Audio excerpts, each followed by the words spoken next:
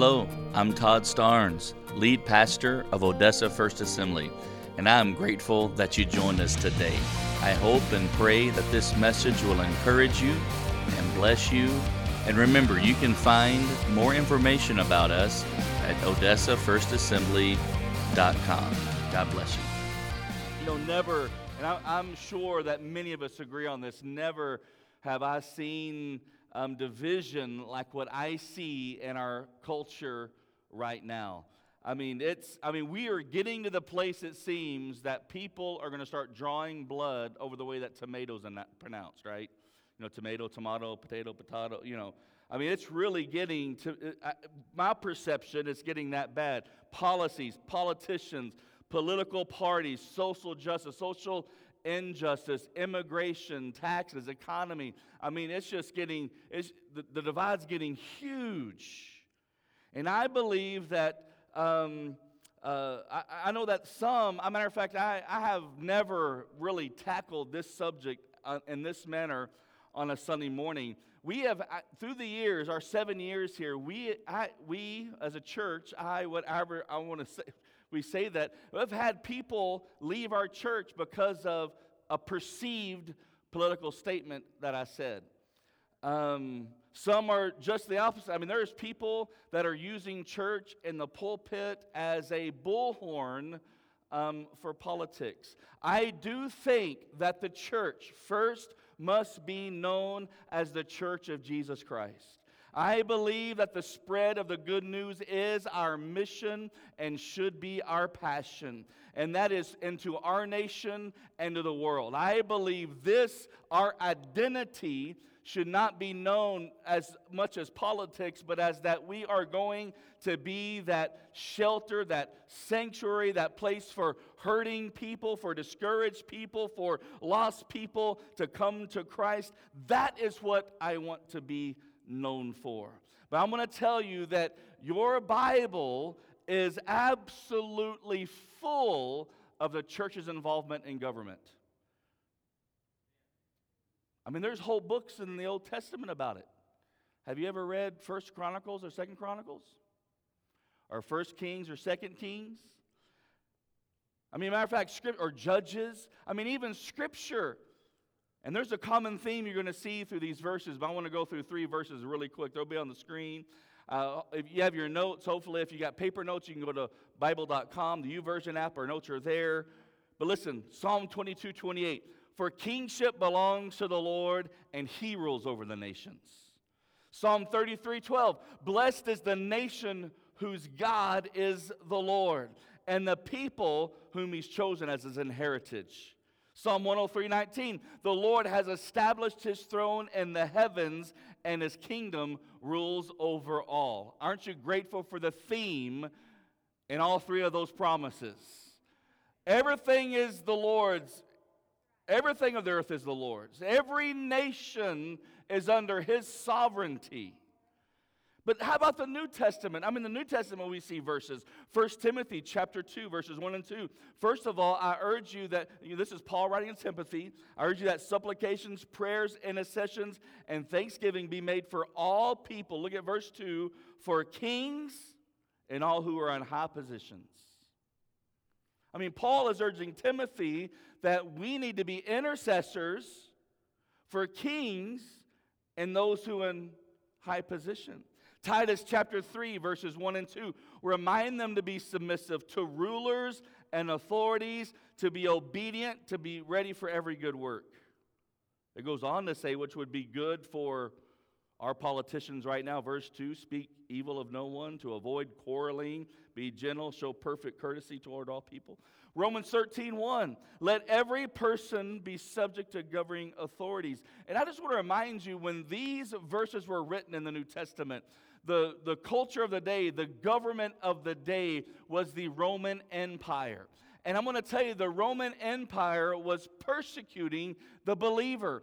And yet, we see writing of submission to the government.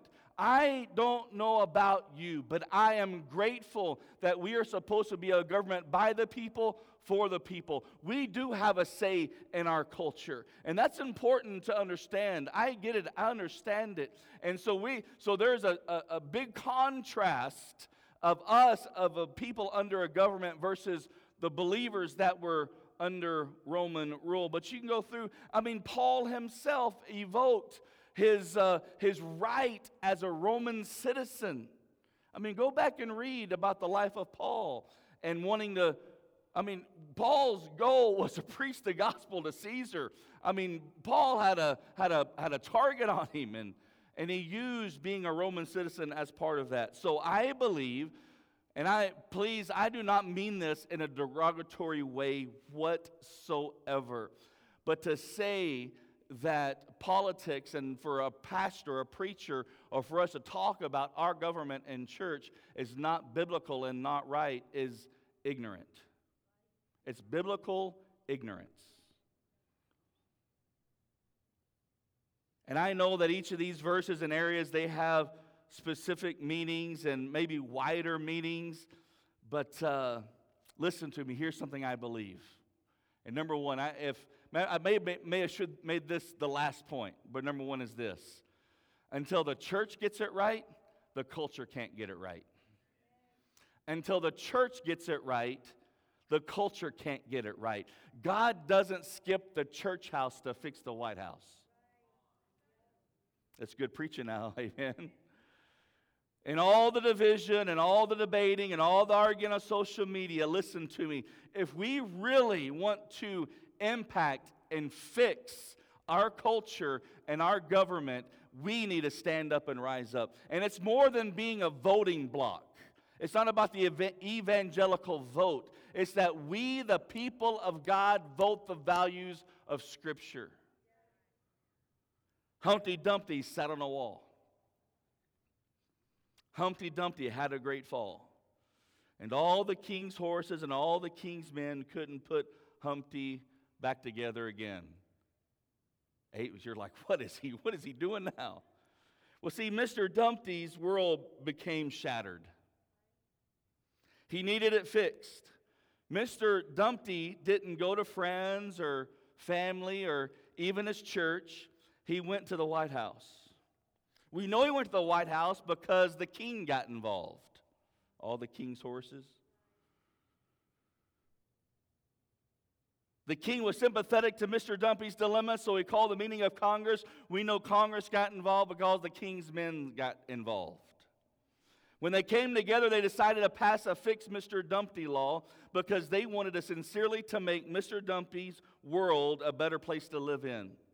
The tragedy of the nursery rhyme is that when it was all said and done, all the king's horses and all the king's men could not put Humpty back together again. Why? Because that is the job for the church. It is not for the government, the Congress, to fix us. It's for us to be a light and the salt into our culture. And I'm going to tell you, I am grateful for this nation that I get to call home and that I live. Make no mistake, I am grateful. I am grateful for the things that the basis, the foundation of our government, the peaceful transference of powers, and when a new elected officer comes in, we are a blessed, even in the midst of our issues and the turmoil that we are in right now, we are a blessed people. And we are a blessed nation. And I know I've said many, many, many times, I am first a citizen of heaven. And Paul wrote that as a Roman citizen, and I still believe that. I stand upon that, but I know that God has placed me here now. All right, I haven't entered eternity yet.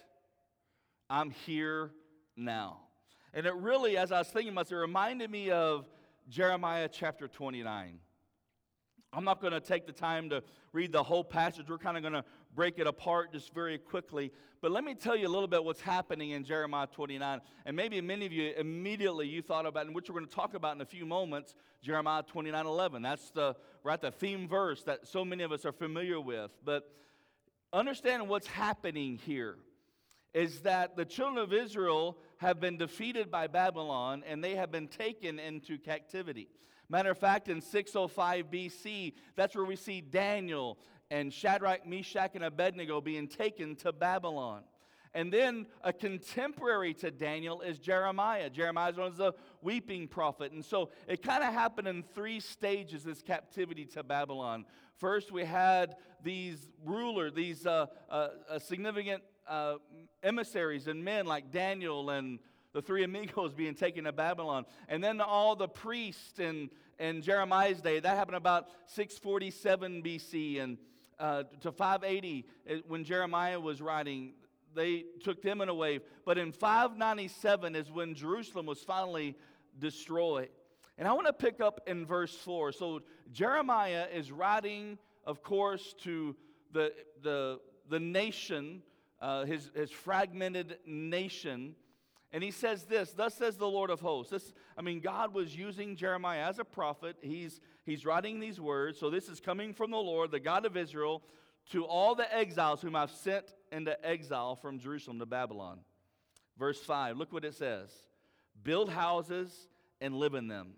Plant gardens and eat their produce." Verse 6, "Take wives and have sons and daughters. Take wives for your sons and give your daughters in marriage, that they may bear sons and daughters. Multiply there and do not decrease." Well, something else we have to understand is there was a significant amount of people. See, God was bringing the word down that they were going to be in captivity for 70 years, a lifetime. But there are many people saying, no, we're not going to be there for 70 years. And we're really saying, all this is going to work out and we're going to be okay. We're not going to be captives in Babylon. And yet, that's exactly God. Matter of fact, it's very significant that God says, the exiles whom have sent into Babylon from Jerusalem to Babylon, God says he's involved in this. This is part of his punishment to the people of Israel. And it's significant to me that Jeremiah says, when you get there, increase. When you get there, live life. You see, I believe that as believers, it's kind of in the same scenario, in the same picture. And while we are here, even though we are citizens of heaven, come on somebody, we're here right now. And so what do we do while we're here right now? We live life.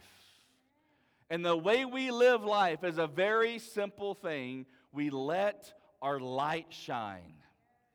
We let our light shine. You're going to be surrounded while you are here. It's going to be increasing in our culture. It's going to be increasing in our politics. The hateful environment, the hostile environment in which we as believers live in, let your light shine. You're going to be surrounded by a hostile environment.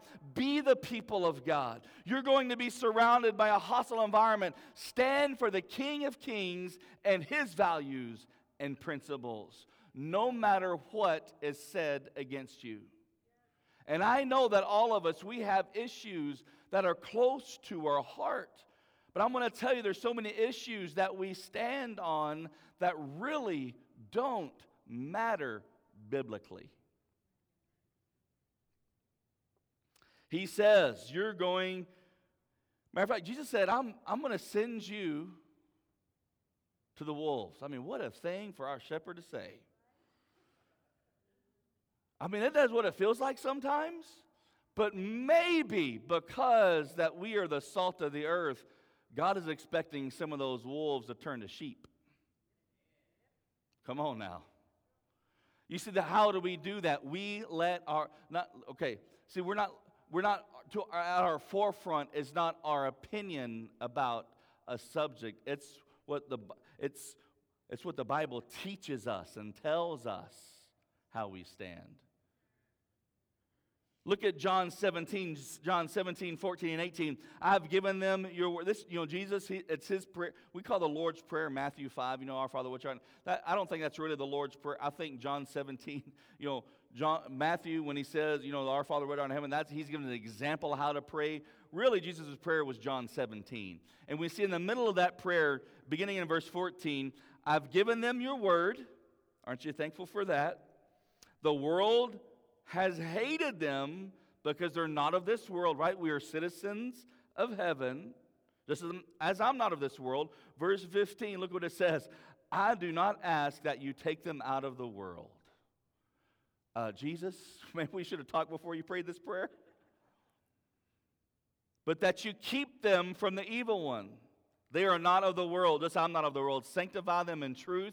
Your word is truth. You sent me into the world, so I have sent them into the world. We are to live out our faith in this world. We are to be a city on a hill that cannot be hidden. We are to be the salt of the earth, the light of the world. And because of the way our governmental structure is, we as believers should carry out that responsibility to the ballot box. Are you with me? We, the people of God, should take our biblical values and have our say at the ballot box. Preservation. I mean, when the Bible talks about that preservation, that we are the salt of the earth, you understand we are the people of God that are supposed to protect our culture against rot, against decay. I love Luke 19:13, especially the last few words. In the ESV, it says it this way, engage in business till I come. Most of us maybe have that memorized as occupy till I come in the King James. And I believe exactly we are here now. There will be a day, whether through a trumpet or an angel shouting or through a grave 6 foot under, that we're going to translate into eternity. But right now, God's placed us here. He's placed us here. It goes on to say in Jeremiah 29, verse 7, but seek the welfare of the city where I have sent you into exile, and pray to the Lord on its behalf. For in its welfare you will find your welfare. You see what God is asking of His people. You are going to a heathen nation. You're in captivity. But pray blessing for them. Pray blessing for them. Pray welfare for them. Because in their welfare, what are you going to find? You're going to find welfare. Listen to me. Angela mentioned earlier, listen, if there's ever a time for us to come together and pray for our nation, I do believe it is now. And here's the point I want to leave with you. We pray because prayer works. We pray because prayer works. You can always do more than pray after you've prayed. You can never do more than pray until you've prayed. I'm going to say that again. You can always do more than pray after you've prayed, but you can never do more until you've prayed. We must be the people of God that seeks His intervention in prayer. The last two verses in our text, this passage I'm looking at, verses 12 and 13 of Jeremiah 29. Then you will call upon me and come and pray to me, and I will hear you. You will seek me and find me when you seek me with all of your heart. Why do we seek the Lord's intervention? Why do we want to pray for God to intervene into our culture? Because of Proverbs 21:1. Proverbs 21:1 tells us, the king's heart is a stream of water in the hand of the Lord, and He turns it wherever He will. Let's read that verse again. The king's heart is a stream of water in the hand of the Lord, and He turns it wherever He will. Listen, the president's heart is a stream of water in the hand of the Lord, and He will turn it wherever He will. Congress's heart is a stream of water in the hands of the Lord, and He will turn it wherever He will. The Supreme Court's heart is in the hand of the Lord, and He will turn it wherever He will. The mayor's heart is a stream of water in the hand of the Lord, and He will turn it wherever He will. The city council is a stream of water in the hand of the Lord, and He will turn it wherever He will. Your boss's heart is in the hand of the Lord. Come on, somebody. Is in the hand of the Lord, and He will turn it wherever He will. God calls us to rise up as a church and to be that light and to be that salt. And regardless of what happens around us, we do our part, and the rest is God's responsibility. The rest is His. I'm not telling you that I believe, you know what, I think God's big enough that from Pennsylvania Avenue that revival can flow down.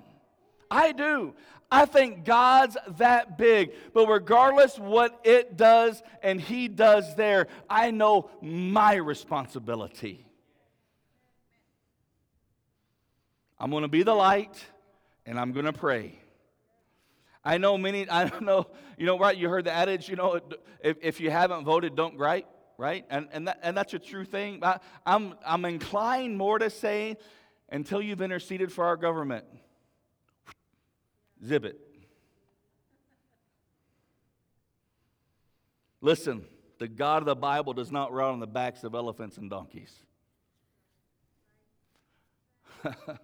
Our God is sovereign. God is not connected, or it's not one party or the other is God's party. God is about His agenda. It's about His agenda.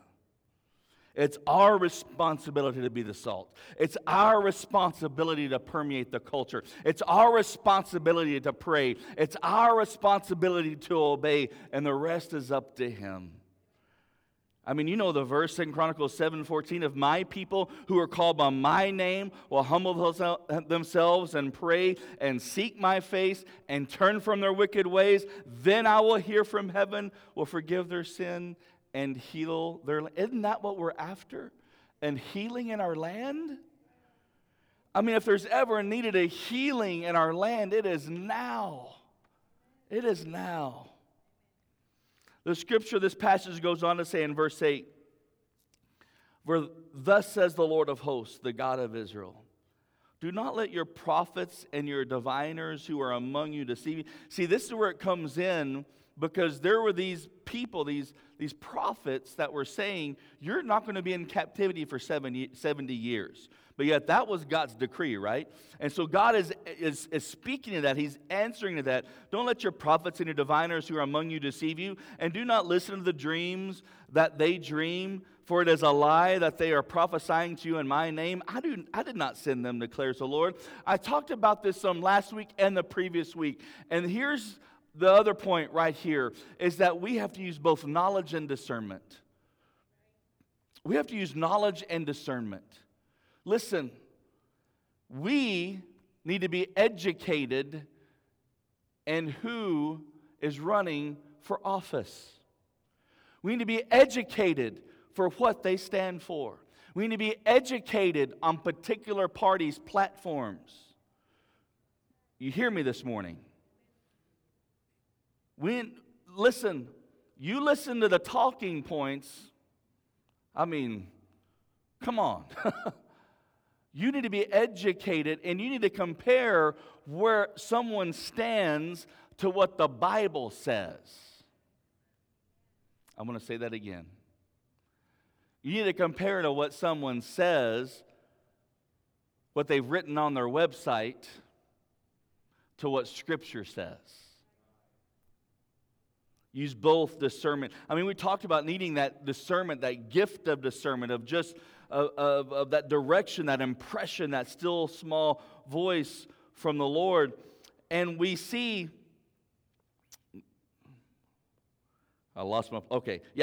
So, I do want to be cautious. I've always taken the stance that in our church, whether it's true or not, but I've always tried to stand at a place, whatever I preach, whatever I speak, that half the people are of one party and half the people over another. That's the way I've always tried to see it, perceive it, and to be cautious and careful what I say and yet still speak truth. But I'm going to tell you this morning that God made humans, man and a woman. God made marriage for a man and a woman. God has knit us together at conception of life. The Bible says specifically, He knit us together in our mother's womb. And we believe that happens at conception, and life should be cherished. Let me be a little more direct. Abortion is murder. And I believe that I've preached all of my life that we live in a season of grace, but I'm not backtracking on that because it is true, but I'll tell you something. I don't know that because of Roe v. Wade and how many millions of babies we've murdered, that judgment is not coming upon us. Our founders gave us freedom to worship in our Constitution. We should vote for our religious liberties. These are maybe secondary. God made us different colors, and He placed us in different cultures, but He's made us one family, unified under the banner of Jesus Christ. And I understand, I know sometimes, right, it feels like the lesser of two evils. It feels like there is an unpalatable choice that we have to make.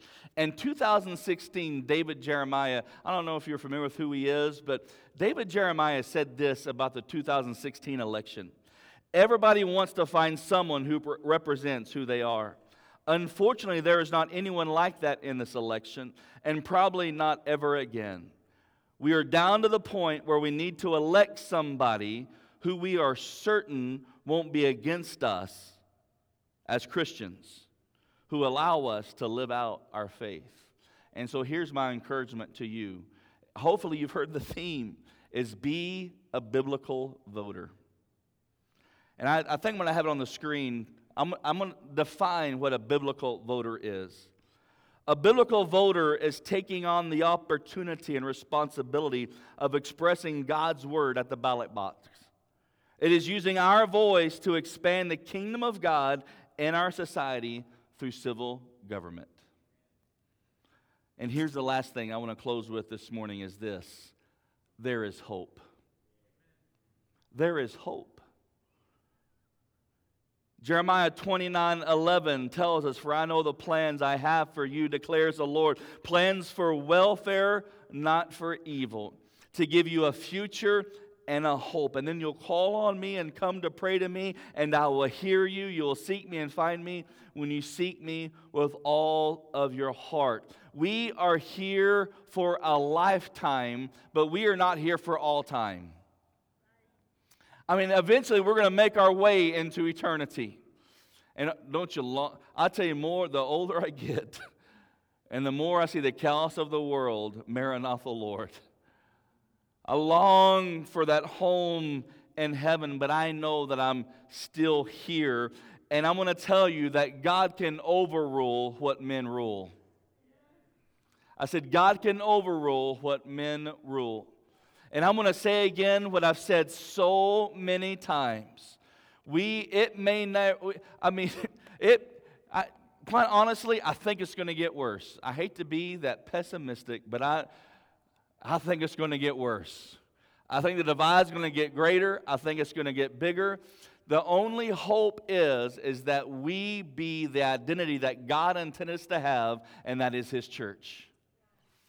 I believe that if the church would wake up and stand up, it opens a door for something significant to happen in our culture and our government. I think we can see a turning of the tide. I mean, as long as we're here, we might as well have hope. But regardless of what I see happens politically, I know that it cannot hold at bay revival. I know that it cannot hold back an outpouring of the Holy Spirit. I know that it cannot hold back who the church is supposed to be. But make no mistake, I know it confronts many things of deep held beliefs at times. But we as the people of God need to see everything through the blood of Jesus and the black and white of His Word. Thank you so much for joining us today. I hope that this message was an encouragement to you. Remember, you can find more about us at OdessaFirstAssembly.com and also across the social media platforms. It is our prayer that God blesses you, keeps you, sustains you. And if you're ever in the area of the Permian Basin, come and join us at Odessa First Assembly.